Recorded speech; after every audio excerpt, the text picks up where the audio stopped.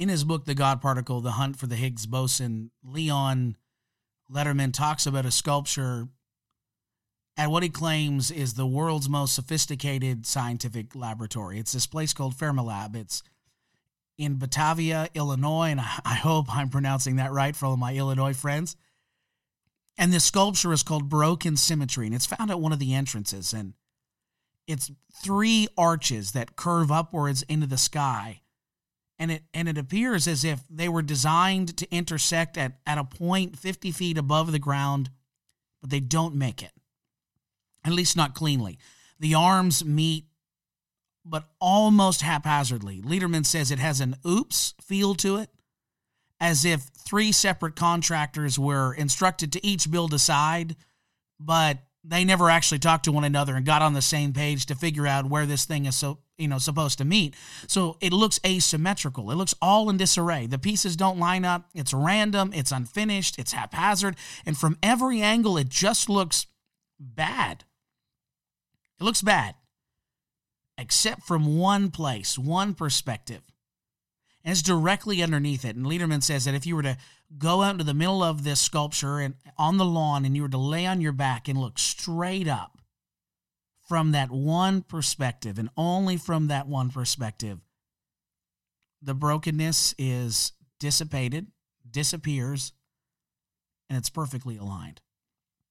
See, the purpose of that sculpture was to remind all those who entered that they were to search for hidden clues of symmetry, even though it appears like the universe is random and it's without order. We talk a lot about chaos on The Restorationist. It's a subject that comes up quite a bit. It really does, because I believe that dealing with the messiness of life is the very thing that creates the most stress for the most people. But I've also discovered that there is a perspective where life can make sense and the asymmetrical nature of the human existence disappears and this beautiful symmetry can be discovered where life is no longer as haphazard and as random, and it just shines through the apparent brokenness of our lives. And that place is a perspective that comes from God when we view our life through the lens of His plan, His will, and His story. My name is Adam Shaw, and this is The Restorationist.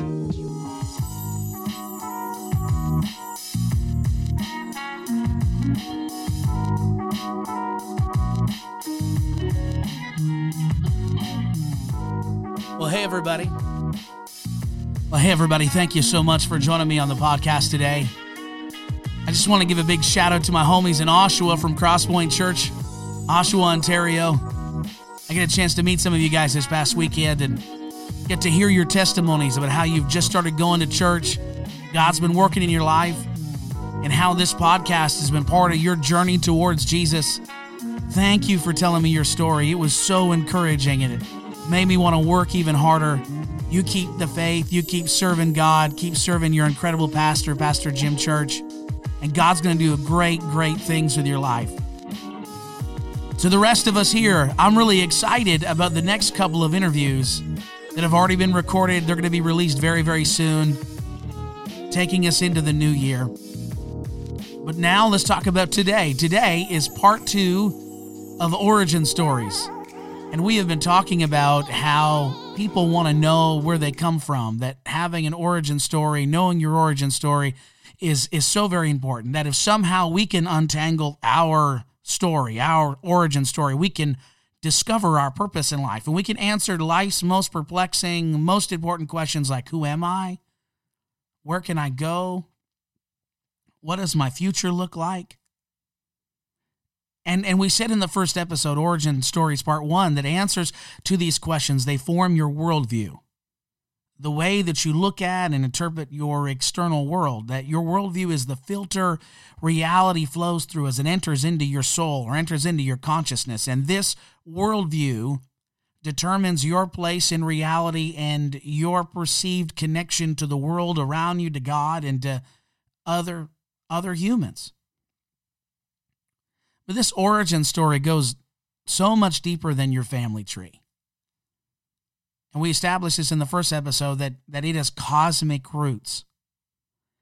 That in order to grasp a correct view of our hearts and our lives and our direction and our identity, we have to get a grasp of the cosmic story of the universe and the whole human race. Now, this may seem like a whole lot of mumbo jumbo, and the cosmic story thing may seem impractical in comparison to how much your family story or your childhood has a direct and immediate impact on you. But honestly, how you see the universe and human life more broadly will deeply, deeply affect your interpretation of your life and your experience. In other words, let me put it this way. Your interpretation of your micro story will be informed by your perspective of the universe's macro story. Now, I suppose the argument can be made that the opposite is true, but my perspective has been that if you get the macro story right, that if you see yourself within context of the broader story of the universe and of the human race and of God, the interpretation of the micro components of your life story will follow and will be in alignment with God. So to help us answer the cosmic end of our origin story, we've been looking at the Bible, specifically chapters 1, 2, and 3 of Genesis. And in these episodes, we've been doing something really neat. We haven't been talking about how Genesis answers Darwin or how Genesis defeats evolution or anything like that. We've been trying to look at the whole Genesis narrative through the lens that the children of Israel would have looked at the story with when they received it in Mount Sinai when Moses wrote it. And we are comparing and contrasting Genesis with the pagan stories that were the contemporaries of Israel and of Genesis at the time that the story was written. And when we do that, and when we compare and contrast the pagan creation epics with the book of Genesis, we uncover some deep, deep worldview shaping truths that are still speaking into our life and our souls today. And so every episode we've been looking at a different story. And so the pagan story that we are looking at today is the Atrahasis epic. The Atrahasis epic. Now, this story is wild, or as my friends would say, it's bananas. Like it's crazy. That's a shout out to Calvin and Akil. It's bananas. And in this story, here's the elements of the story. In this story, there were 3 gods. And these 3 gods divided up the universe. Now, in the Atrahasis epic, there was this pre-existent universe, and to some extent, as we'll discover, a pre-existent earth. There was matter in earth that was already there to some extent. And these 3 gods were Anu, the god of heaven, Enlil, the god of the earth, and Enki, the god of water. Now, Enlil is in charge as the god of earth. He's in charge of all of these little gods. We don't necessarily know where they come from, but we know that there's like these junior demigods kicking around, and they have been tasked with digging the Tigris and the Euphrates rivers. But as true with many labor disputes in modern times, the conditions of this working environment were not ideal at all. They were horrible. And so these little gods unionize and they refuse to work. They go on strike. They get so mad. They attempt a mutiny that Enlil is alarmed. He's completely taken back at these little unnamed demigods that are now threatening to go on strike, and they're now going to attack the 3 bigger gods, and they're going to defeat them. And they're like, no, we're not digging your rivers no more. So Enlil, he threatens to quit. In this story, it says he starts crying. He's just weeping. And he threatens to quit being a god. As crazy as that sounds. He's like, I'm not going to be a god no more. And then he says, I'm going to move to heaven, and I'm going to live with Anu, and I'm going to retire. I'm going to stop being the god of the earth. I'm going to go to heaven with Anu, and I'm just going to chill because I cannot do this anymore. And this is where Enki, the god of the water, steps in and says, I got this. I can fix this. I can save this. And so he's like, I'm going to be the arbitrator of the labor dispute. Now, his solution is that they make this non-divine entity called humanity to be slaves, to do the work that the gods did not want to do, and thus free them from their toil. But here's the catch, and this is where the Godfather music should kick in. They got to kill one of their own and drain his blood into the clay to make humans. So essentially Enki steps in and says, I got a solution. It'll fix your problems, but it comes at a price. Look, okay, that's enough. I can't do that anymore. I already know that I'm going to get made fun of for doing the Godfather voice. But this is super hardcore. It's mob boss level savagery. But these guys, these junior gods, they hate digging ditches so much that they agree to this demand. So they take Waila, the purported union boss, and they kill him. Enki rows him out to the middle of the lake and boom, whacked, he's done. And they drain his blood like a slaughtered pig, and then they dismember him. And from the blood and bits of his body, they make humanity, who are now functioning as slaves to the gods. And this is really important, slaves to the gods and slaves to the kings, who are the emissaries, the incarnations of the gods. And that's it. That's the whole story. The end. So what are the worldview implications of this pagan story? Well, number one, people are random. Beyond the fact that the gods aren't sovereign and they cry and they threaten to quit and they're a bunch of babies, people are random. That's the big takeaways. People are slaves. Their purpose is to be the slaves of the gods and of the kings that are the representatives of the gods. This is a really messed up story. Now, I want you to contrast this with Genesis. Let's look at how much different, or how different Genesis is from the Artrasis epic. It says in Genesis chapter 1, 26 to 28, and God said, let us make man in our image, after our likeness, and let them have dominion over the fish of the sea, over the fowl of the air, over the cattle, over all the earth, over every creeping thing that creepeth upon the earth. So God created man in his own image. In the image of God, he created him. Male and female, he created them. And God blessed them. And God said unto them, be fruitful and multiply and replenish the earth and subdue it and have dominion over the fish of the sea, over the fowl of the air, and over every living thing that moves upon the earth. And then in chapter 2 it says, and the Lord God formed man out of the dust of the ground and breathed into his nostrils the breath of life, and man became a living soul. Look at this contrast. Doesn't this feel so much different than the Artrasis epic? Doesn't this have a whole different vibe and different function to it? Number one, God's not toiling. He's not sweating. He's just saying, this is what I'm going to do, and then he goes out and does it. But when we get to humanity, God doesn't just speak them into existence, but he gets down into the mud. And the story slows down in chapter 2 as he painstakingly constructs us with his own hands and then breathes into our nostrils something from himself. It's his own spirit. And man becomes this living being, this living soul with a connection to God. See, in Genesis, what made people is that the Creator breathed his own breath into their clay and dust forms. And it's his breath. It's God's spirit that's breathed into those human bodies that makes them come alive. It's what makes them people. It's what makes them human. So here are the big points. Here are the big points from Genesis we can pull it right away. Number one, people are made in the image of God. People are made in the image of God. That every human being that is born, like the first human beings, they bear within them, some part of them is reflecting the Creator. They bear his image.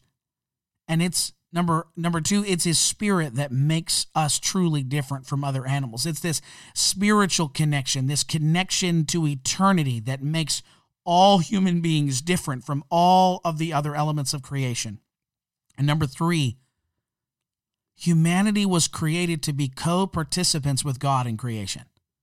We are called to fill the earth. We're called to govern the earth. We're called to rule and reign as stewards over creation. And later on in Genesis chapter 2, verse 19, it says, the Lord God formed from the ground all the wild animals and all the birds of the sky, and he brought them to the man to see what he would call them, and the man chose a name for each one. So if you take a look at Genesis 1 and then Genesis 2, this is not slave work. What God has human beings do is not slave work, but it's empowered, delegated authority. He said, I want you to have dominion. I've created this whole world for you. All of creation has been made for you.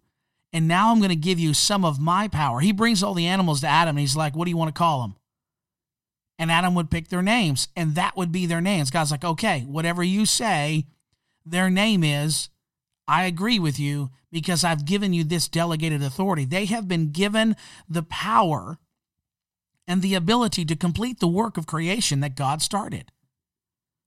Now imagine with me how different the worldview implications are of Genesis for this original audience of Israel in comparison to the implications of the Artrasis epic. See, like we said already, the surrounding cultures, their creation stories, the gods were not powerful, they got tired, they cried, but more importantly, human beings were random specks of dirt. They were a collection of cells that were made up of the discarded, dismembered body parts of rebellious little demigods. They were afterthoughts. And they're designed, and their whole purpose was to be slaves, to do the dirty work, the dirty jobs that no one else wanted to do. But in Genesis, God is loving. He gives them the gift of the Garden of Eden, and he says, all this I give to you. You are the reason why I made this whole universe. They're not slaves. They're sons, they're daughters of God. Now think about the impact this story had on Israel when they were spiritually minded, of course. They weren't always like us. Sometimes they strayed, but think about when Israel was completely in alignment with God. They were fierce, they were proud, they were bold in their identity as children of God. This is what made Israel so proud despite being desert wanderers. All the other nations had walled cities and they were in tents.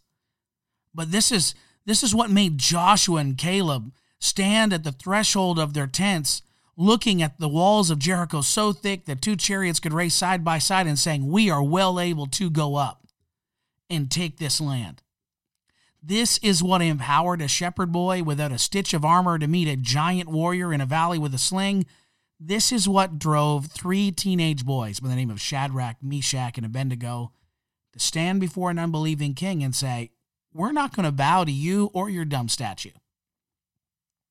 It was this understanding that came from their origin story, that they've been made in the image of God, and their God was strong, and he loved them, and whatever he said was true, and that's all they needed. That's all they needed to go on.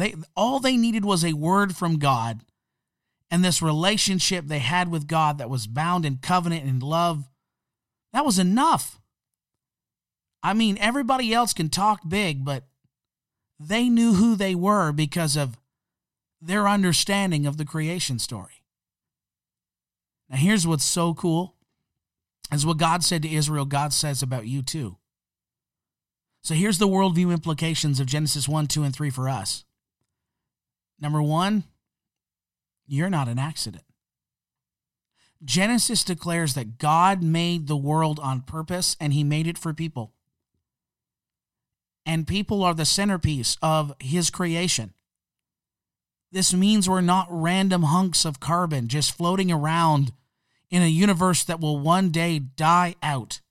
An earth that will one day no longer be inhabitable because the sun will burn away, as the doomsday scientists will say. You're not an afterthought. You're not an accident. You've been made unique by God, and God cares for you. God genuinely cares for you. And number two, your life has purpose and it has mission. And so you don't have to be afraid of the culture. You don't have to be afraid of the world. You don't have to be afraid of the devil or anything, because God made you. He's chosen you. And he's asked you to do a job. He's given you purpose and he's given you mission. And your God is strong and he knows the end from the beginning. And if he asked you to do something and he gave you that purpose, it's because he knows that as long as you stay connected to him, nothing will be able to stop you from fulfilling the purpose that he has laid out in your life. That's what we get from Genesis 1 and Genesis 2. But I've been talking about Genesis 3 for the past episode and for some of this one. But we actually haven't got into Genesis 3. In Genesis 3, the utopia is destroyed. The story goes sour. I don't need to rehash all the elements of it, but when God put Adam and Eve in the garden, he put a tree in the middle, the tree of knowledge of good and evil. And he said, don't eat of that tree, for in the day you eat thereof, you're going to surely die. And what do Adam and Eve do? They eat of the tree. They blow it. They mess up. And now there are consequences. There's death, there's pain and oppression for Eve. She's going to have pain and childbirth, and she's going to be oppressed by men. That's part of this curse. For all women, there's death upon Adam and Eve, and there is pain and oppression for Eve. And for Adam, it's this soul-sucking defeat and struggle. Adam is wired to create. Adam is wired to be productive. He's wired to get stuff done. But now when he tries, thorns and thistles are going to choke out his efforts. Stuff's not going to work. In short, the chaos is back. The chaos is back. The chaos quelled in the beginning in Genesis chapter 1, verses 2 and verse 3. The chaos that God quells at the very beginning has been reintroduced in a new way by the sin and the disobedience and the rebellion of the human race. But because God is good, because he is strong, in the story, there's hope. Even though chaos has been brought back in by the stupidity of human action, it seems like God has been prepared for this chaos all along, because there's mercy in the middle of the judgment that God brings. See, Adam and Eve, they were supposed to die. What did God say? That the day you eat thereof, you're going to surely die, right? And I know what I have said and what others have said for years. It's like, well, what he meant was die spiritually. But I don't see a footnote in Genesis that says, P.S., God only meant spiritually. Because it just says they'll die. And die means die. It means you're going to die. But they didn't. They were supposed to, but they didn't. The first death in paradise, as judgment was being handed out that day, was not the death of Adam or Eve. It was the death of an innocent bystander, the death of an animal. Because Genesis 3 verse 21 says, also for Adam and his wife, the Lord God made tunics of skin and clothed them. Why did God take skins to cover Adam and Eve? Because we know that they made aprons out of fig leaves for them, for themselves. And they discovered after they had sinned that they were naked. They made their own clothes. They created their own clothes. Were they cold? Did they need a new fur coat? No, not at all. When we look back at the story from the lens of the New Testament, we can see that God was delaying his judgment on humanity that day by substituting an animal in place for Adam and Eve. Adam and Eve were supposed to die that day, but instead an animal died in their place. In order to satisfy God's word, in the day you eat thereof, you will surely die. So that when God looked at them and he looked at those skins, he saw that death had already come and judgment had already been passed, albeit not on them, but on an innocent third party. See, for us, the deeper meaning is what these skins foreshadow.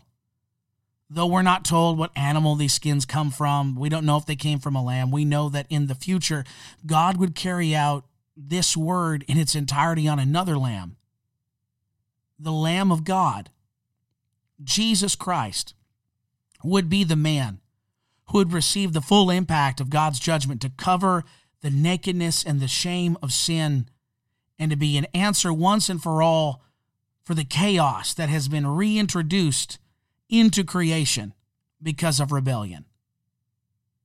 And this is not all. Not only did God delay and defer judgment, which we know is Jesus, but he spoke of the triumph of Jesus in the middle of the judgment that he was giving Adam and Eve. In Genesis 3:15, it says, I will put enmity between you and the woman, and between your seed and her seed. He will bruise your head, and you shall bruise his heel. Now, at this point of the story, God was straight up smack-talking the devil. God was aggressively confronting the serpent. And he says that there's going to come hostility. There's going to come hostility between you, Satan, and someone who will be born of the woman, a seed of the woman. Now, the seed of the woman is called a he. And he says to the devil, you're going to bruise his heel, which means temporary injury. But he said that seed of the woman is going to bruise your head. Now, bruising the head is a figure of speech for an ancient practice back in the Bible days, that when a king would conquer another kingdom, he would haul out the king of that conquered kingdom, and he would throw him down on the ground and put his head on a rock. And then he would put his foot on top of that king's head. And then, and this is brutal, he would stomp on that defeated king's head. He would stomp and stomp and stomp until that king had died, till he had been beaten to death, crushed, his skull cracked, his brain hemorrhaging from the blows of the full weight of that conquering king. God was saying, the woman is going to have a male child, and you're going to give him a temporary injury. But when he's done with you, he will take you to this place of defeat and shame, and he will destroy you completely. Destroy sin, destroy chaos, destroy rebellion. Now, this seed of the woman is clearly Jesus, who came 4,000 years or so after these words, and he dies on the cross. He was bruised. But on the third day he rose, he defeated Satan and his seed, sin.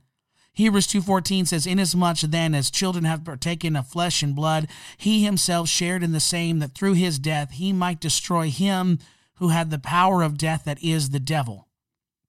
See, Israel read this story from the perspective that God had called their people to be a separate nation who would bring about this Redeemer, this seed promised of the woman, that they were God's holy and special people, that they were going to bring about the fulfillment of that ancient prophecy, that they had been placed on the planet to be God's people.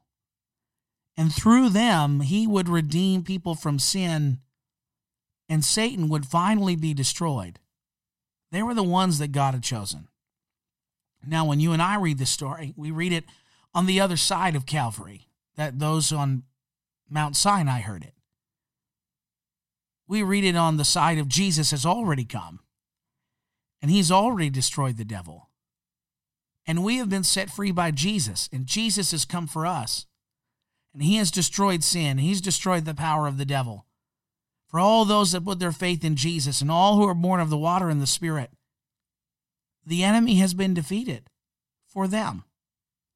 And so now our purpose, remember I said we're made with purpose. Our purpose is to tell as many people as possible that the solution to evil and sin has been found, and it's Jesus. And we are to demonstrate the power of Jesus on earth. We are to have and to take dominion on earth so that people would see that the Redeemer is here and he's alive and he can set them free like he has set us free. We understand and we believe that we are the ones God has chosen and that we've been placed here on purpose to assist God's mission to redeem people. This is what 1 Peter said, chapter 2, verse 9. He says, you are a chosen generation, a royal priesthood, a holy nation, his own special people, that you may proclaim the praises of him who calls you out of darkness into his marvelous light. See, the Christian cosmic story admits that God's perfect world and perfect design has been marred and rejected by sin, that chaos is back. but it also gives us tremendous hope. Because as much as God was intimately involved in making creation, he's just as involved in redeeming creation. When you take a look at the time dedicated to how much God spent on making people, the amount of time that he also spends promising people that despite their rebellion, that he is going to save them, we see that God is just as involved in pulling us back out of our rebellion as he was in making people perfect and whole and sinless in the first place. Now, when we understand life from this perspective, it doesn't mean that everything is always going to be perfect and that we'll never face trouble. But when we do face trouble, we face it from the understanding that the chaos is still being managed by God. And from his perspective, it's not chaos, but there is perfect symmetry in it. And it all makes sense to him.